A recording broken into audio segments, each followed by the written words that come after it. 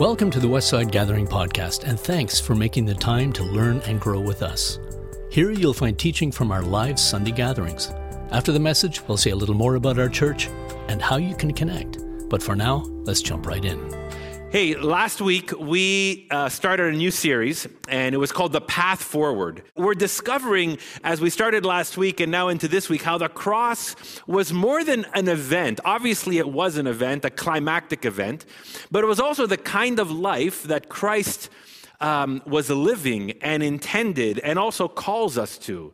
We noticed this last week, that the cross wasn't a surprise to Jesus. In fact, early on, he helped us understand that it was an intentional trajectory. It started from his baptism as he steps down into the waters, this metaphor that we find throughout the New Testament.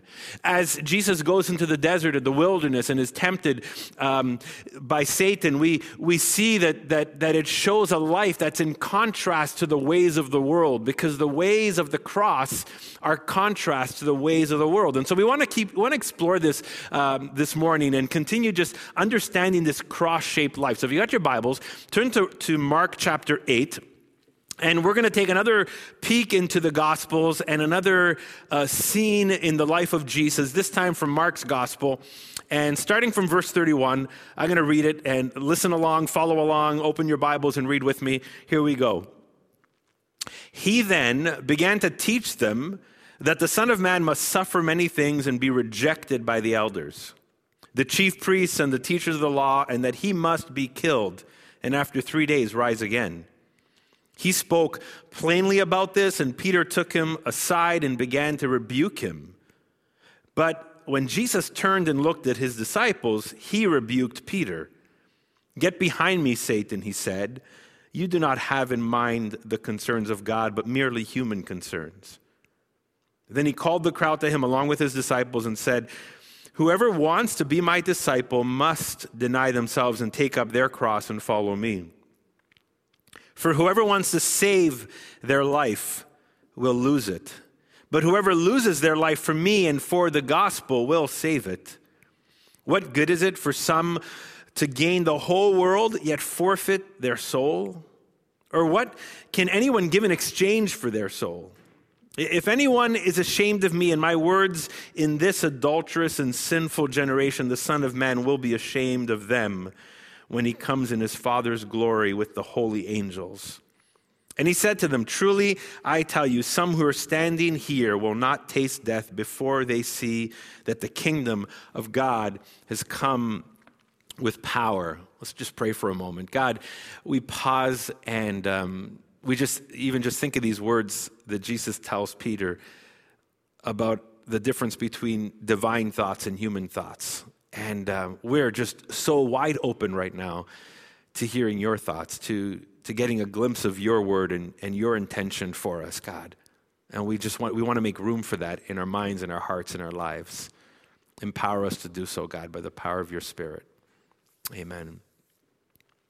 Here, as Jesus begins to explain in this scene with his disciples, particularly with Peter, he uses the word must. He must do this. In a sense, he knows where he's headed, right? He must endure suffering. He must be rejected by the religious leaders. He must be killed. And of course, eventually, he also must resurrect from the dead. But we get this sense that there's this path leading towards the cross. Even though there's a resurrection on the other side, the trajectory towards this is the cross. And this seems to be new information for the disciples. It seems like they weren't fully clear about this plan as they started to follow Jesus. Verses 27 to 30, we didn't read it, but Jesus is in this conversation with his disciples just prior to what we read. And it provokes a conversation with the disciples to understand who he is, what he's about, what he's doing. And Jesus asks a real simple question: "Who do you say that I am?" And they're coming up with a few ideas, and then he asks specifically, and Peter responds. Peter says an amazing declaration, right? "You are the Messiah." That word Messiah is the word Christ or anointed one, alluding to the person that Israel was waiting for to fulfill God's purposes for the whole world and make things right. Now, the Messiah meant one thing to Peter and another thing to Jesus.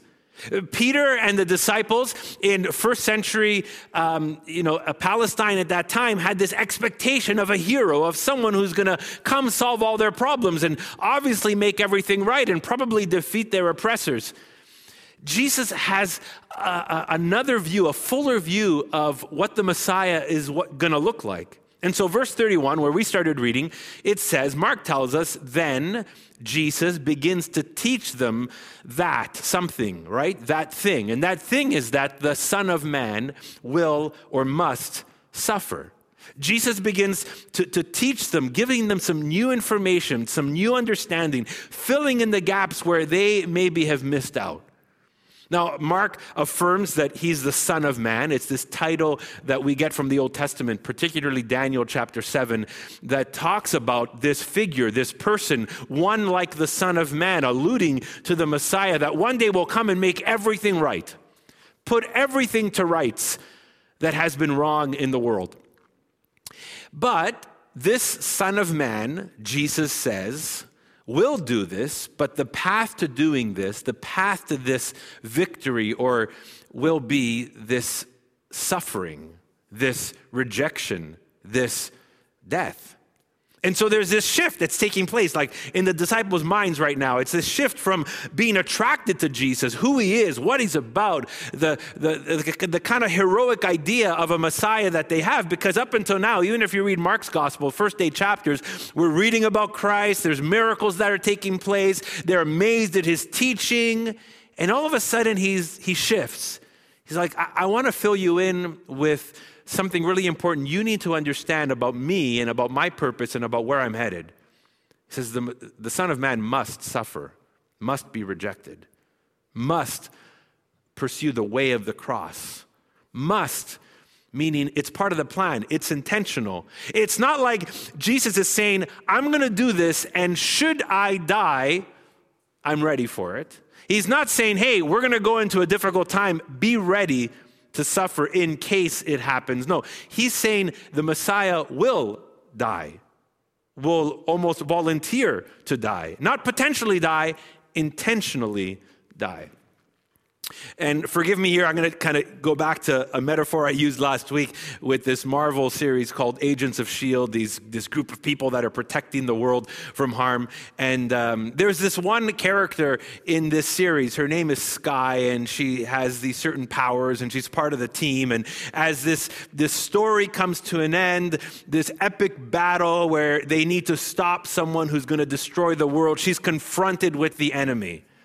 And she's in this scene, and it's this moment where she has to decide what she's going to do and how she's going to play her role in this to defeat this evil plan.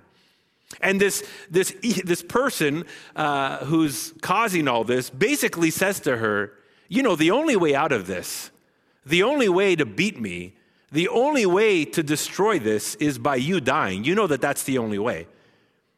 And she turns to him and says, well, that was the plan all along.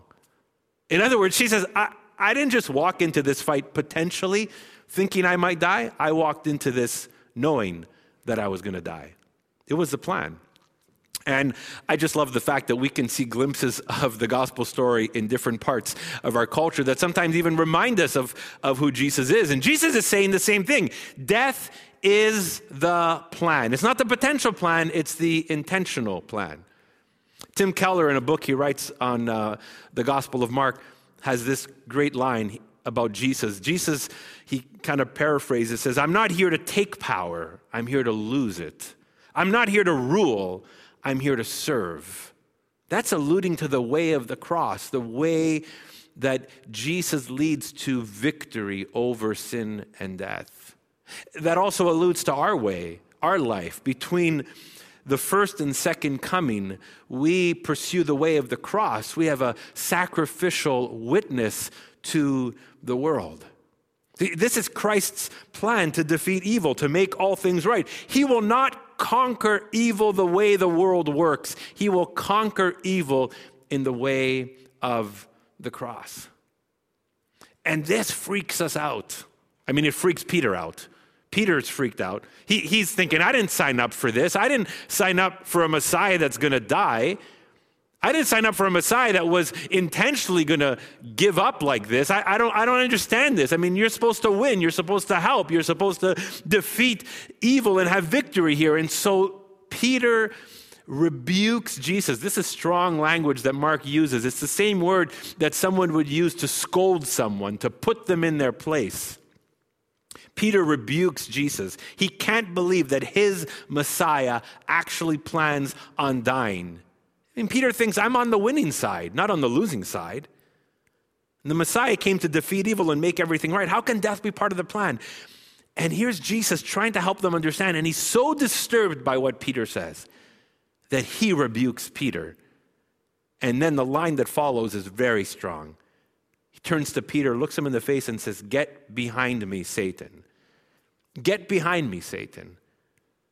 He specifically, literally is almost telling us, you are like an antichrist spirit in this moment, Satan. We don't see an exorcism or demons the way we might see in other parts of the New Testament, but we are seeing something that is contrary to the work of Christ. It's contrary to the way of Christ. And Jesus exposes it, and Jesus addresses it head on. And what does he tell Peter? He says, you have your mind set on human things, not on divine things. Because Peter's so far off of God's plan, so far off of what the Messiah is meant to be, and he's missing the point enough that Jesus rebukes him. And you know, that's you and me. That's us. That's humanity. But also, even those of us who would call ourselves followers of Jesus. At times, we don't want to accept the way of the cross. We don't want to really deal with who Jesus really is. And we often venture out to fulfill God's mission and God's purpose in our own ways or in worldly ways. We're not walking the way of the cross. We're walking the way of whatever we choose to fulfill, even God's purposes. And like we said last week, just by choosing to win, sometimes we lose. And here's this reality check for Peter and the disciples. I kind of think about it like when someone begins to date a guy or a girl, like a new dating relationship, but with all the wrong motives. It's like, this is my new boyfriend, or this is my new girlfriend. And maybe this is like, for them in the moment, it's a symbol of happiness or a symbol of purpose or a symbol of, I've achieved something or arrived somewhere, or this is really, really great. And sometimes it's like, oh, this is the person on my arm when I walk into an event, or this is the person that I can show people, that I found. But then one day, as the relationship continues, often like there's a reality check. And the questions start coming up. Where is this relationship going? And what do you want from this relationship? And do you love me, or do you just love the idea of being a relationship? Do you just like me in pictures and at events as a date, and then it starts to get serious. Do you want the best for me? Do you want to be in this relationship because it feels good, because it looks good? Why do you want this? Because the fuzzy feelings start to go away, and the idea of holding hands or being close or come to a head, and really asking the question, like, are you ready to commit to faithfully be in a relationship where we serve one another and sacrifice for each other? So it's a reality check. And I think that's kind of what's going on here with Jesus and the disciples, this reality check. Because the way of the cross defines the path forward, and it becomes real at that moment. Jesus is saying, this is where I'm headed. Are you going to come with me? He says, you got to take up your cross and follow me. If you want to be my disciple, that's what it means. It's taking up your cross. We're walking this path together. We're all going towards the cross. It says, if you want to save your life, you must be ready to lose it. Now, the word life in the original there is the word for psyche, or the word for self, or what we might even call like our identity. And so what Jesus is getting at when he says, if you want to save your life, you must really lose your life. He's basically saying, you must stop trying to gain your life, yourself, your sense of self-worth and identity through achievement and through possessions and through even beating the enemy. But instead, you must lose yourself in the path that I'm taking you on. Otherwise, you're going to truly lose everything on this other path. And Jesus is saying, come with me. Come to the cross with me. Lose yourself in the cross. And here's that language that we see in the New Testament. Deny yourself. Die to sin. Die to yourself. Dietrich Bonhoeffer, who was instrumental in the 40s and in Germany during even the time of Hitler, his call to coming to Christ was, come. Jesus bids us to come and die with him. Now, to deny yourself is not to deny your identity, but to deny the sources that feed your sense of identity. To deny yourself is not to deny self, but what you lean on to boost your sense of self. To deny your life is not to literally physically die, but it's the restless ways that you and I, me included, depend on to make our lives meaningful and real. And we realize, and Jesus is saying, those ways, those dependencies, that source is actually going to cause you to lose your life. But when you lose your self, your identity in me, in the cross, you will actually gain true life. Last week we talked about the idea of winning and losing, right? And when we just want to win the way the world wins, we've lost. Jesus showed us that with the temptations in the desert.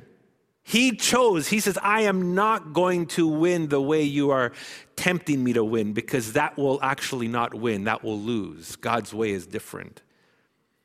But see, this whole win-lose dichotomy, right? Peter's human. He wants to win. I don't know about you, but I mean, generally as a human being, I want to win. But the Messiah came, and he's saying, look, we're not going to win the way the world wins. That's the contrast to the cross. Jesus' path forward is a cross-shaped path.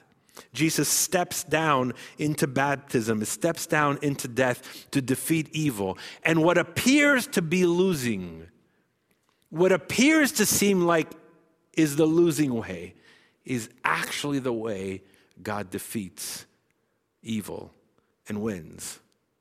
And there's this countercultural call to what winning looks like. Later on today, take a look at Matthew chapter 5 and read the Beatitudes, the amazing way that Jesus opens up the Sermon on the Mount. He says things like, blessed are the poor in spirit. Blessed are the meek. Blessed are those who are persecuted. What? That doesn't sound like winning. Like poor in spirit, meek, persecuted. But Jesus says, blessed are those people. They are people who will inherit the kingdom of God, who will find life and life to the fullest. And so here we're left with this kind of like, what do we truly understand winning to be? Because if we want to win with the ways of the world, we've lost. But if we're willing to lose ourselves on the cross, then we're walking towards victory with Christ. Here's this other way of looking at it, and it challenges me so much. It's this idea of adjustments versus alignment. Because the invitation that Jesus gives us is, come with me to the cross and come to something different, to realign myself into his way, into his purpose. What happens often in kind of modern way of thinking is, hey, Jesus is really cool. Jesus is powerful. Jesus is strong. Jesus has wisdom. There's some cool things in the Bible. I can make adjustments to my life. Maybe if I make adjustment to my relationships, or make an adjustment to my thinking, or maybe if I hang out with better people, or maybe if I read some better things. And often the pitch for Christianity is like, hey, you know what? You're just one step away to a better life here, a better life there. Make some adjustments here, make some adjustments there. But it's not just adjustments. It's a complete realignment in the way of the cross. So Jesus says, if you want to save your life, lose it for my sake. Lose it for the sake of the gospel. Then you will find true life. There's a death in coming to Christ where we allow the things that would be the source of all the stuff for our identity and purpose and self die, and we make room for life in Christ. That our lives would be spent for the gospel, for Christ. Dallas Willard says this in one of his books, and I think he gets to the heart of this. He says, life in the kingdom of God is not something we do, like investing in the stock market or learning Spanish. I don't know why he chose Spanish, but I got to start all over. Life in the kingdom of God is not something we do, like investing in the stock market or learning Spanish, that allows us to reserve dominion over our own life and then use the kingdom for our purposes. We have to surrender the inmost reality of the self to God as expressed in Jesus and his kingdom. We cannot use it while holding on to our inmost self back from it. But that second last line, we have to surrender the inmost reality of the self to God as expressed in Jesus and his kingdom. In other words, the only path forward is the way of the cross, is through the cross. Not merely to be saved and forgiven. That's an amazing benefit. That's an amazing reward. That's an amazing thing that comes to us when we lose ourselves in the cross, when we follow Jesus. But here's the bigger picture, is that it's an actual life. It's an actual way in God's kingdom. And Jesus tells them, you know what? If you are ashamed of me, I will be ashamed of you when I come in glory. There's something here that Jesus is getting at. There's a sense of shame that is possible, potential, when Jesus comes in the glory of his Father. What's the glory of his Father? It's when he dies and resurrects. It's not just some future time. It's actually the idea that some listening to Jesus in that moment will also be there when he dies and resurrects. And they will not taste death until that moment happens. They're going to be alive when that happens, when the power of God's kingdom shows up on that Easter weekend during the death, burial, and resurrection of Jesus. And so it's not just some reference to the future God's glory. It's a reference to what's going to take place on Easter weekend, where the power of God is going to be on display in the cross, in Holy Saturday, in Resurrection Sunday. And Peter and the disciples risk shame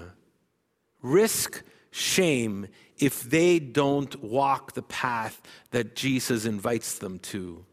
They can miss it, and we can miss it.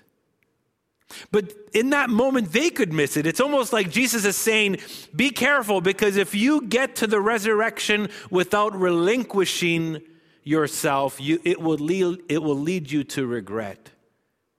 Getting to resurrection without relinquishing yourself and getting lost in the way of the cross leads to regret. There's a sense of shame that can take place because we realize we missed it. And you know, Easter is historically behind us. The cross is historically behind us in terms of a timeline. But the second coming of Christ and the fullness of new creation is ahead of us. And there is a sense of us arriving to that second resurrection and then realizing we haven't relinquished ourselves to the way of the cross, and then recognizing the regret and saying, what did we miss? Did we paint Jesus to be something completely that he isn't? Did we follow a way that wasn't even Christ's? Did we just kind of want to add Jesus to pieces of our life for our good, but not truly give ourselves fully to him? And so as we wrap up today and as we continue this journey this month leading up to Good Friday and Easter, I just want to ask us at the end of this, have we embraced Christ's invitation to come with him on the way of the cross, to come with him to the cross? And just right now in this moment, just to pause for a second and just to reflect and become aware. Ask the Holy Spirit to help you be aware. Have we been following the wrong way? Have we been enamored with the wrong things? Have we been trying to win in the wrong way and not truly in the way of the cross and the way of Christ? And maybe today's a moment of confession for many of us.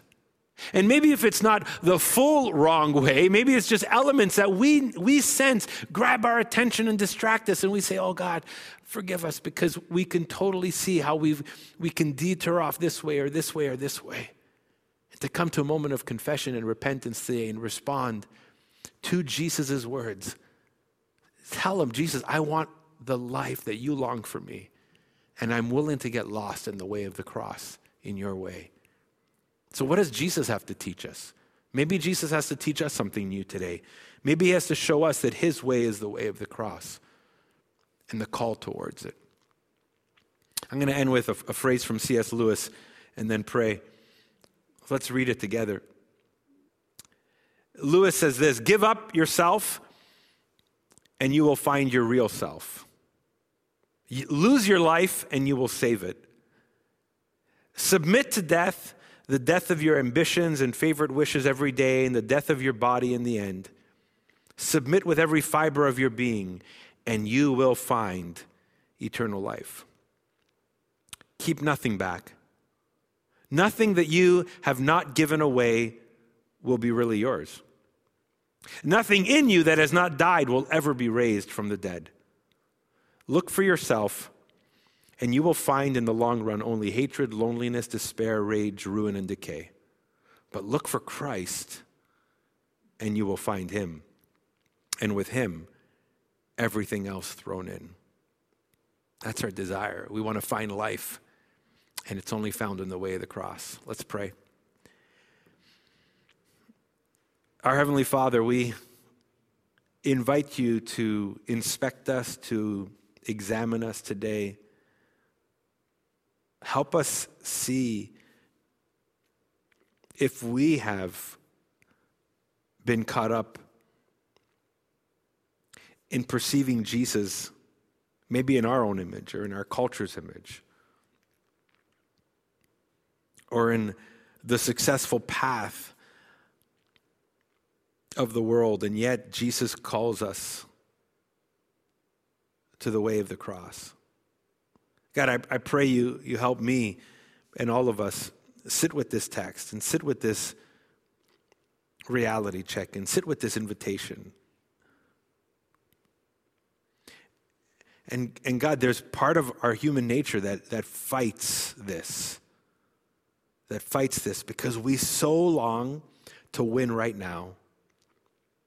We so long to boost our self and identity and psyche right now. And yet we can miss out on true life that only comes when we lose ourselves in Christ and in the way of the cross. Oh God, I long for everything that I die to and a life given over to you to be raised one day. Forgive me when I hold parts of that or all of that back, because only what I give to you can be resurrected and restored.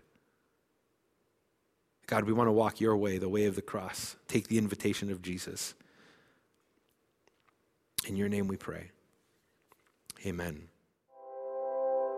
Thanks for listening. We hope this message helps guide you on your spiritual journey of discovering the life and message of Jesus. We update this podcast weekly, so why not hit subscribe and journey with us? Who are we? Westside Gathering is a local church in the West Island of Montreal. We're a simple community of faith where we want you to feel welcome, even if you're not into church or religion. We meet every Sunday, but you can also find smaller groups, environments, and resources for all ages between Sundays. Find out more at westsidegathering.com. You can also find us on Facebook, Instagram, and Vimeo. We'd love to hear from you. Ask a question, ask for help, or let us know how we can pray for you. If you'd like to contribute financially, just go to westsidegathering.com/giving. Until next time, peace.